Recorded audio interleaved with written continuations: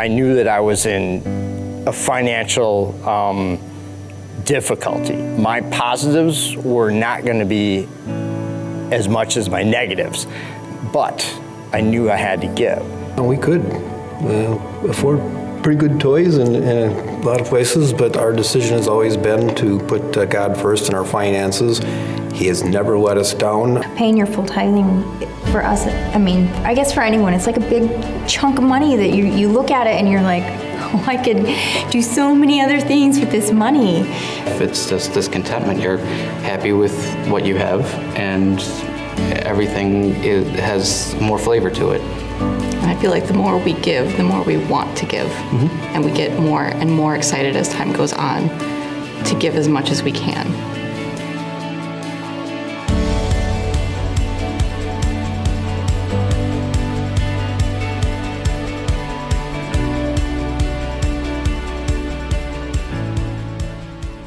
Good morning. Let's all stand together, shall we? As our campuses join with us over in Stevens Point and in Appleton. And let's recite together the Apostles' Creed. This is our statement of faith. This is who we are, what we believe at Celebration Church. We believe in God, the Father Almighty, the creator of heaven and earth.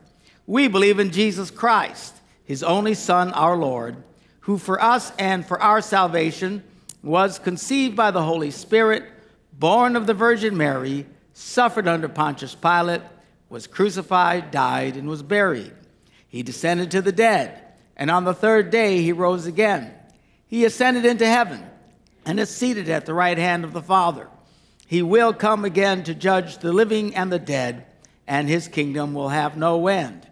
We believe in the Holy Spirit, the holy Christian church, the fellowship of believers, the forgiveness of sins, the resurrection of the body, and the life everlasting. Amen. You may be seated. Good to have you with us at Celebration Church this morning. Trust that your worship experience has been wonderful so far, as well as those over in Appleton and Stevens Point. God bless all of you guys.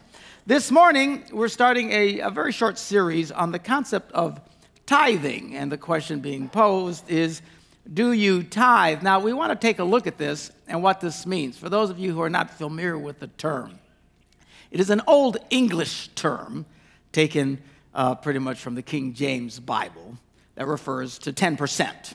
It's a tenth. We held on to that Old English word and turned it into a verb. Do you tithe?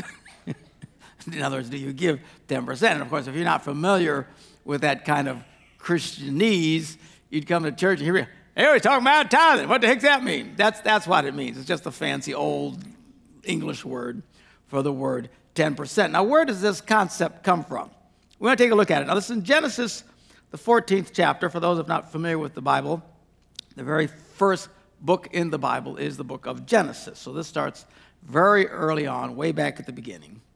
And we jump into a story where it records that Abram, who eventually was named Abraham, was fighting some guys that brought some evil and kidnapped some of his family. And anyway, he goes in and he fights these guys and he wins. And he comes back in triumph. And then it says in Genesis, the 14th chapter, verse 18, then Melchizedek, king of Salem, brought out bread and wine. He was a priest of God Most High. And he blessed Abram, who eventually becomes Abraham, saying, blessed be Abram by God Most High, creator of heaven and earth. And praise be to God Most High, who delivered your enemies into your hand. And in response to this, Abraham gave him a tenth of everything he had. Now, that's the very first time that we see something like this. Not much longer after that, Abraham becomes the father of Isaac. Isaac becomes the father of Jacob. Obviously, this practice was passed down. We read about Jacob, third generation in now, in Genesis 28, verse 20. It says, then Jacob made a vow, saying, if God will be with me and will watch over me on this journey I am taking, will give me food to eat and clothes to wear. In other words, if God will provide for me, so that I may return safely to my father's house, then the Lord will be my God, and his stone that I've set up as a pillar will be God's house. And of all that you give me, I will give you a tenth. So you notice that Abraham started this. We see Jacob talking about it a couple of generations down the road. And now, this is 450 years before Moses comes along. Why is that significant? Because a lot of the debate about tithing has to do with the law of Moses. I'll clarify in just a minute. But we know that when Moses finally comes along, he sets forth the law. This is where he goes up and God gives him the 10 Commandments written in pillars, tablets of stone. But it wasn't, a lot of people think, well, the law of Moses was 10 Commandments. No, it was just the starting point. Then they went into everything. I mean, they had a law about everything. When you could do this, when you could do that, how you could do this, what you could eat, when you could eat. I mean, it's really rather intense, the law of Moses, which is reflected pretty much all in the Old Testament. This very strict rule of how to live your life. And it's called, again, the law of Moses. They call it the law of Moses because it was the law. Literally, it was the law. Like we have laws in our country back in that day. It wasn't just a religious expression per se. It was literally the law of the land. The entire nation was ruled and guided by these laws, and they were very, very strict. Part of that law, Moses codifies into law this concept that Abram had started, those many centuries ago.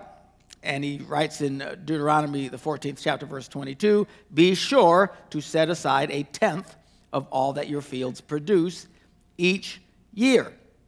Now, this has gone throughout the Old Testament. This was the law that they were all supposed to live by. Now, clearly, they didn't always obey the law.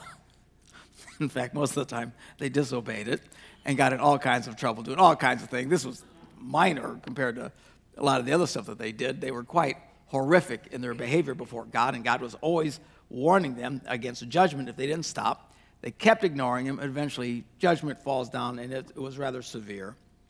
But we see that God still considered this an act of worship. Up to this point, all we see is that they did it. We read in Malachi, the 3rd chapter, how God viewed it as a form of worship. And actually, at this point, we're about to read how he felt very strongly about it. This is God talking. In Malachi 3, verse 8, it says, will a mere mortal rob God? Yet you rob me. But you ask, how are we robbing you? Now, that's an obvious response, right? If God walked into your bedroom and said, hey, dude, you're ripping me off, your first response would be, how? What am I doing? How am I ripping you off? In what way am I robbing you? And then God answers, in tithes and offerings, because they had stopped giving these tithes back to God. And he went on, he says, you are under a curse, your whole nation, because you are robbing me. So we see this, God is feeling pretty strong about this act of worship. Well, one could still argue, okay, but that is still the Old Testament connected to the law. Yeah, although in Malachi, we tend to see a bit more of the heart of God that necessarily isn't tied so much to the law. For example, this is in Malachi, the 2nd chapter, verse 16, where we read about how God views divorce. Now, divorce was okay by the law. It was perfectly legit. There was no problem with it in the Old Testament law. That's what Moses had said. But look what God says about it. It says, the man who hates and divorces his wife, the Lord says, the God of Israel, does violence to the one he should protect. God was very strong and basically communicated he hates divorce. Now, that's not to make people feel bad who've been through it or going through it. We understand there's all kinds of stuff going on in people's lives. But surely God's heart is being expressed here, even though this is in a sense contrary to the law itself. So here God is trying to communicate how he feels about some of these things, and certainly a reflection at a minimum into how he refused this practice of tithing. Well, then people say, but Jesus never talked about it. That's not true. In fact, we read in Matthew, the 23rd chapter, we're now in the New Testament, this is the gospel, Jesus talking. Verse 23, he says, woe to you, teachers of the law and Pharisees, you hypocrites. You give a tenth of your spices. And these guys were kind of anal about everything. In fact, if you looked at how they approached life, they were so nitpicky about it. They made the law. It's bad enough, to be honest with it, just at its face value. These guys came and added to it. They made really got into legalism and really got out of control. And so anyway, these guys, they would make sure they gave a tenth of their spices. Well, I got so much mint, make sure I get this back to the church, Dylan, because they're idiots. He says, but you've neglected the more important matters of the law. You're that nitpicky about tithing, but you've neglected the most important things, justice, mercy, and faithfulness. You should have practiced the latter, the justice, mercy, and faithfulness, without, however, neglecting the former. In other words, Jesus didn't say you shouldn't do it. If anything, he says here, you should be doing it. You shouldn't neglect it. So Jesus acknowledged the concept of tithing, but even still, one has to admit, from a biblical argument, he's still talking to Jews. They lived under the law. They were required to do these things. And Jesus didn't really come, although he adjusted some of the things that Moses had said. Moses said such and such, but I'm telling you, Jesus would kind of straighten it out a bit. But that's just a few minor things. By and large, Jesus said, I didn't come to abolish the law. I came to fulfill the law.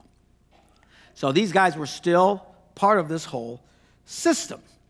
Well, then we have to ask ourselves, okay, what about the New Testament? Because things changed in the New Testament.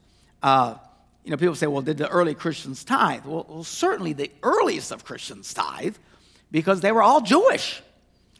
In fact, in the beginning, Christianity was exclusively made of Jewish people. They didn't even think you could be a Christian unless you became a Jew first. That was one of the major arguments in the New Testament. They came along, and then God started showing them and speaking in ways, and some of these Gentiles, that's what we are if you're not a Jew or a Gentile, who's basically a non-Jew, and these non-Jews began responding to the gospel and getting saved and being filled with the Holy Spirit and experiencing miracles. And at first, the church didn't know how to handle them. It kind of creeped them out. Even when God spoke in an incredible way to Peter to go speak to some Gentiles, he finally goes, after great prompting and visions and everything from God, to go talk to these Gentiles. The first thing he says when he gets there is, I really shouldn't be here with you people. Well, gee, isn't that complimentary? They really, you talk, they didn't have anything to do with people who were not Jewish. They wouldn't even touch them. It was a big, big deal. So he gets there, and I really shouldn't even be here. I don't even know why I'm here. God told me I had to come. And he starts preaching. All of a sudden, they start getting saved, filled with the Holy Spirit. Some start speaking in tongues. He's like, whoa! So it starts messing with their heads. Well, then this big debate comes. Don't they now have to become Jewish and obey the law of Moses? And the word for that was always called circumcision. When you'll read the word circumcision dozens of times in the New Testament. Why? Because you read this argument they have. It's really kind of irrelevant to us today because we don't have this argument. But in the beginning, it was a big deal to them. That's why there was so much debate about this whole idea of the circumcision, whether or not you should be circumcised, which, and then they finally ruled, okay, if you're not Jewish, you don't have to do this. Praise the Lord. It's hard enough to get guys to come to church.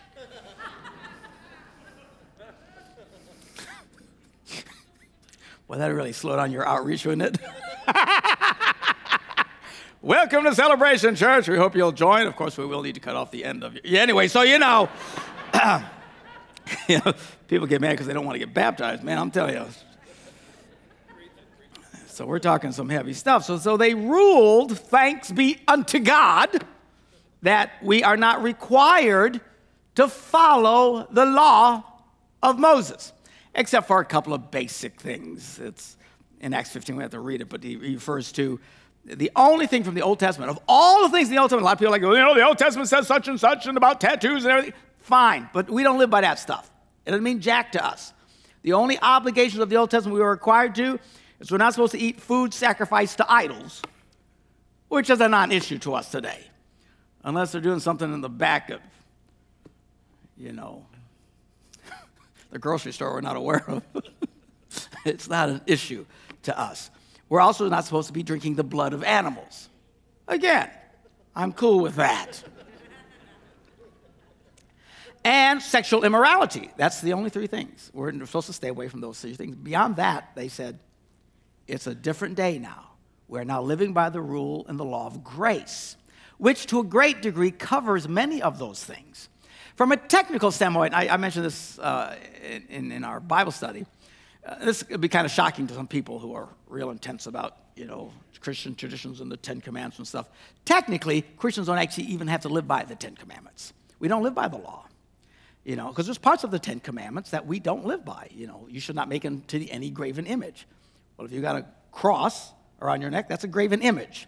You got a gnome, what do you call those things? Garden gnomes. in your yard, that's a graven image. But we don't worry about it because we're not supposed to do that. The Sabbath, you're supposed to honor the Sabbath, which literally means you're not supposed to do anything on Saturday. It doesn't mean Sunday. It literally means Saturday. But we don't live by it because we don't actually live in it. Well, you mean that we can go kill people and steal and stuff? No, because we live now under the law of love, and love says, do not do harm to your neighbor. Therefore, much of that is barely just covered under that. You should not kill people. That's called doing harm to people. It's stealing people, taking someone else's wife, or lying. All these things are considered heinous things that are harmful to people, and Christians are not supposed to do them. So the bulk of it we're supposed to do in those kinds of sense, but all the legalistic types of things really pass us by. So the question boils down to, are Christians required to tithe as set out in the law of Moses? And the answer is an absolute definitive no. We do not have to tithe as laid out in the law of Moses. But should Christians tithe as a basic standard of worship expression that existed well before Moses ever came along, which is significant? Remember, this started 450 years before Moses ever showed up.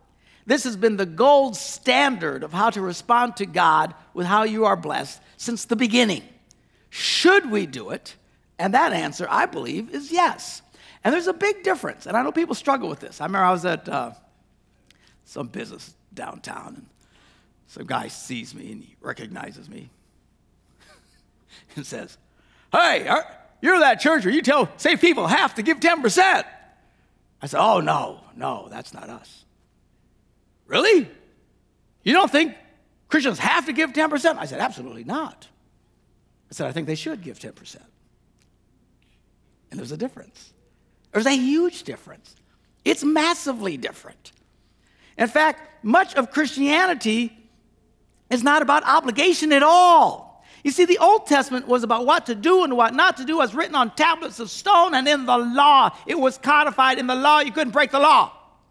But the New Testament is about what to do or not to do, as written on our hearts as people of faith, living by the standards set out in the Gospels. For example, do Christians have to go to church? The answer is no. Should they go to church? The answer is yes. Do Christians have to say a certain amount of prayers? No. You don't have to pray. Should you pray? Yes. I know this messes with people's heads, but there's a big difference between what you are obligated to do and what you should do. Do Christians have to read the Bible? No. We don't have GPS trapped on your Bibles to tell whether or not when you open it, whether or not you're reading the Bible. You don't have to read the Bible. Should you read the Bible? Absolutely. You should. And there's a big difference. Do Christians have to help people? No. We don't have to do anything. Should Christians help people? Yes, we should. Why? Because in our hearts we are following the principles as laid out in God's Word, not as written out in laws. The Bible doesn't say, gee, you have to stop and help a guy who has a flat tire. But if his blinker's not working, you can drive right past him. I mean, we don't figure out what we have to do, what we don't have to do, right? We should just help people. It's all covered under that. Do Christians have to tithe? I believe the answer is no. Should they tithe? I believe the answer is yes. Now, the bulk of Christian expression is not one of obligation. It is a matter of choice, freely choosing to do what is right, honorable, and true. Freely choosing to do that which will advance the kingdom of God. But the New Testament does not specifically say Christians should tithe. You're correct. It does not say that. What does it say? It says Christians should deny themselves. the Bible tells, the New Testament teaches, that we should give to those who have need. It says we should give sacrificially. The New Testament teaches that the more you give, the more God will bless you. The less you give, the less God will bless you, which I know is really different than a lot of what you say, because many of you, I've heard many people in our church say, Pastor, I just pray I win the lottery. Because if God helps me win the lottery, I'm going to give a lot of money to the church. Yeah? Well, don't tell me what you're going to do with what you don't got. Tell me what you're going to do with what you got. In fact, the Bible doesn't say, pray God, bless me so I can give. The Bible teaches, the New Testament specifically teaches, you need to give so that God will bless you. Are you catching this? I can't give. I need more money before I can give any money because God, give me more money and then I'll give. That's not the way it works. What Jesus taught is if you will give, God will start to bless you with more money. Look, if you look at what the New Testament does say about money, it's pretty hard to conclude that the standard of tithing is somehow inconsistent. That's what people say. Oh, there's a New Testament. We don't have to tithe. We live by the New Testament. As if in the New Testament, it never talked about tithing. It does. In fact, in the letter to the Hebrews, chapter 7, verse 1, he starts out by writing about the very story I told you about first, that we read in Genesis, about Melchizedek and coming to Abram. He writes, he said, this Melchizedek was king of Salem and priest of the Most High. He met Abraham, I was calling him Abraham, returning from the defeat of the kings, and blessed him. And Abraham gave him a tenth of everything. First, the name Melchizedek means king of righteousness. Also, the king of Salem, which is what he was referred to, means king of peace. Without father or mother, without genealogy. Now, that doesn't mean he didn't have a father or mother, just it wasn't recorded. Okay? So here's this guy who just pops up in the Bible out of nowhere. We know nothing about this guy. He's not a descendant of Abraham. He's a contemporary of Abraham. Where did this guy come from? Nobody knows where he came from, but yet he was a priest and a servant of God. So without father or mother, without genealogy, beginning of days or end, like the Son of God himself, he remains a priest forever. Now think how great this guy was. Even the patriarch Abraham gave him a tenth of the plunder. Now the law requires the descendants of Levi who become priests to collect a tenth of the people. That is from the fellow Israelites, even though they are a descendant from Abraham. This man, however, did not trace his descent from Levi. In other words, this is all way before the law. Yet, he collected a tenth from Abraham and blessed him who had the promises. So clearly the New Testament does talk about tithing and separates the fact that it was well before the law and had nothing to do with the law. Now, it was in the law, we understand. But it's like thou shalt not kill. Now that we are free of the law, doesn't mean we can go around killing people, okay? Because you weren't supposed to kill people even before the law. Do you remember Moses, who gave the law and said, thou shalt not kill? Do you know what he did? He killed somebody. And he was in big trouble, and he had to run for his life. Why? Because it was against the law of Egypt to kill. A lot of these laws, these principles existed way before the law of Moses. When the Bible says we are free of the law of Moses, it doesn't mean we wipe out all behaviors of mankind from the beginning. All right, then as we're just talking absolute anarchy. And what he's trying to say here is that all this tithing stuff existed well before any of this. All right, so now, here's the thing. People tend to ignore the broader teachings of the New Testament and just want to point out to what the New Testament specifically says or doesn't say. Says or doesn't say. And you hear this from time to time. We're hearing this, particularly from the younger Christians, especially in these states, like Colorado and stuff, the 20-somethings, where the Bible doesn't say you can't smoke marijuana. The Bible doesn't say you cannot, there's no place in the New Testament that you should not smoke marijuana. Is that true? That is absolutely true. And also there's nothing there. You cannot smoke crack either. It's not there. But what is there? The New Testament says you should always stay clear-headed. Now, I have heard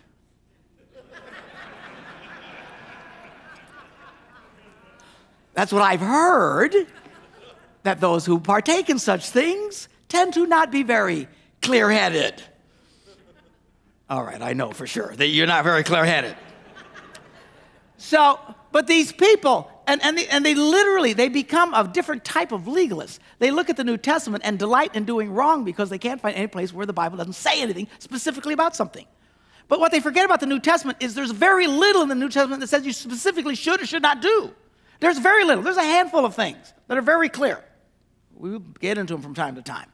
But a lot of these things, it doesn't say anything. But it's very clear because it just teaches us the principle.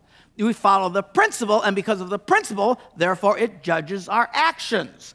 The people do the same thing with, sexual immorality today. I'm talking Christian people. The Bible does not say you can't make out with your boyfriend. The Bible doesn't say you can't, feel up your girlfriend. The Bible doesn't say you can't look at porn. The New Testament never says anything about that. And they are absolutely correct. It doesn't say any of those things. Let me show you what it does say. 2 things. Jesus said you shouldn't even think a lustful thought about a woman. Okay. Paul said if you're not married to a woman, you shouldn't be touching the woman. So if your premise starts with no thinky, no touchy. No thinky, no touchy. Let me tell these people, no thinky, no touchy. Well, that kind of covers some of those things, right? Well, the Bible doesn't say we can't do oral. You're right, it doesn't. But I'm pretty sure it falls under the thinky, touchy category. Bible doesn't say you can't live with your boyfriend. Yeah, not in so many words, no. But it starts with no thinky, no touchy. And these people, they literally look for what the Bible does not say. They find a spot where they want to do something. Bible doesn't say you can't. Bible doesn't say you can't go to R-rated movies. Doesn't say that. Bible says you can't look at dirty films. Bible doesn't say that. You're right. But if those things make you wind up thinky, bad, you shouldn't be doing it. Okay? It's about the principles. We live by the principles. Don't be a pinhead. Don't be getting, well, the Bible doesn't say this, and the Bible doesn't say that. And the Bible, there's so many things we do today the Bible has no reference to at all. Right? Bible doesn't say you can't drink and drive. No place in the Bible. There's not saying, praise God, hallelujah. Bible doesn't say you can't drink and drive. No, it does not say you cannot drink and drive. It says thou shalt not kill. Also, it says that you should obey the laws of the land, right? Unless those laws go against God's word, and then you're supposed to disobey the laws. It's very, very clear. The principles, as New Testament believers in Jesus Christ, it's not about a list of do's and don'ts. It's about a list of principles. Basic fundamental principles. If you will live by these principles, you will honor God and God will bless your life. If you ignore these principles saying, well, the Bible doesn't say I don't have to do it, well, you're going to wind yourself up in some very big trouble, and very likely God will not be blessing your life at all. Now, certainly, early Christians gave a great deal. What's ironic is the people who say, Bible doesn't say you're supposed to tithe, use that as an excuse not to give hardly anything.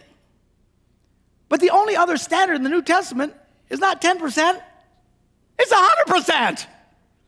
These guys sold everything they had. The New Testament Christians got rid of all their assets and pulled it and gave it to the church. That's pretty cool. Now, do we require people to do that? We do not. Why? Because the Bible never required them to do it in the first place. Why did they do it? They wanted to do it. They wanted to advance the kingdom of God. If you want to sell some $100,000 piece of property and give it to the church, I will not discourage you. But I'm not going to come here and say you have to do it. But if everything to you is what you have to do or what you don't have to do, and if you can't find something like in the law of Moses, in the New Testament where it says specifically something, you're going to miss this whole point. Christians were told to not be concerned so much about their own needs, but the needs of others. Jesus taught us to lay up for ourselves treasures in heaven. Don't consume everything you get and touch.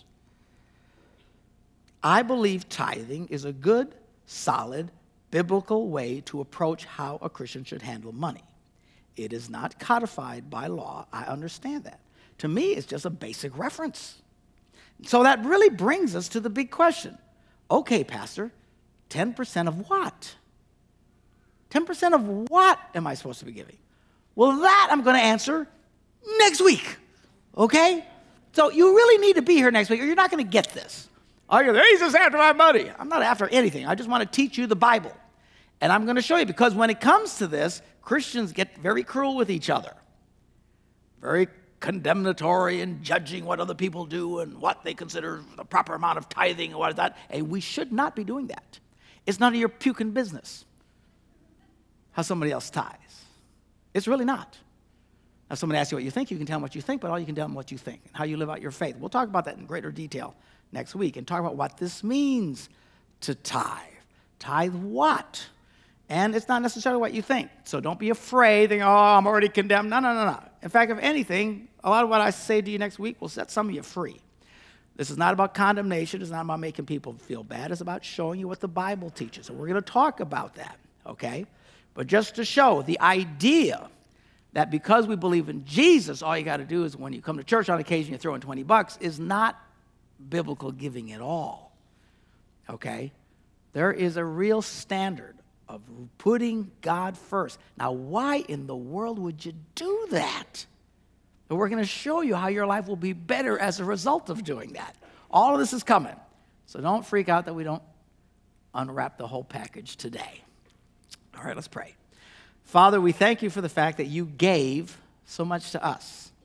And as you gave to us, so we should imitate God and give back to you and to others. Lord, help us to realize this isn't about legalism. This is about just setting a standard of being righteous towards you, about doing the right thing, about honoring God with what we have been blessed with. Help us to understand the scriptures, that as we go into this, Lord, over the next week or two, that we'll be able to get a real picture of what it means. It is not something that is oppressive and awful, and it's something that you did not design to suck the life out of us. It was something you put into place so that you could freely bless us, so that we could succeed greatly. We thank you for that in Jesus' name. And everybody said, amen. God bless you.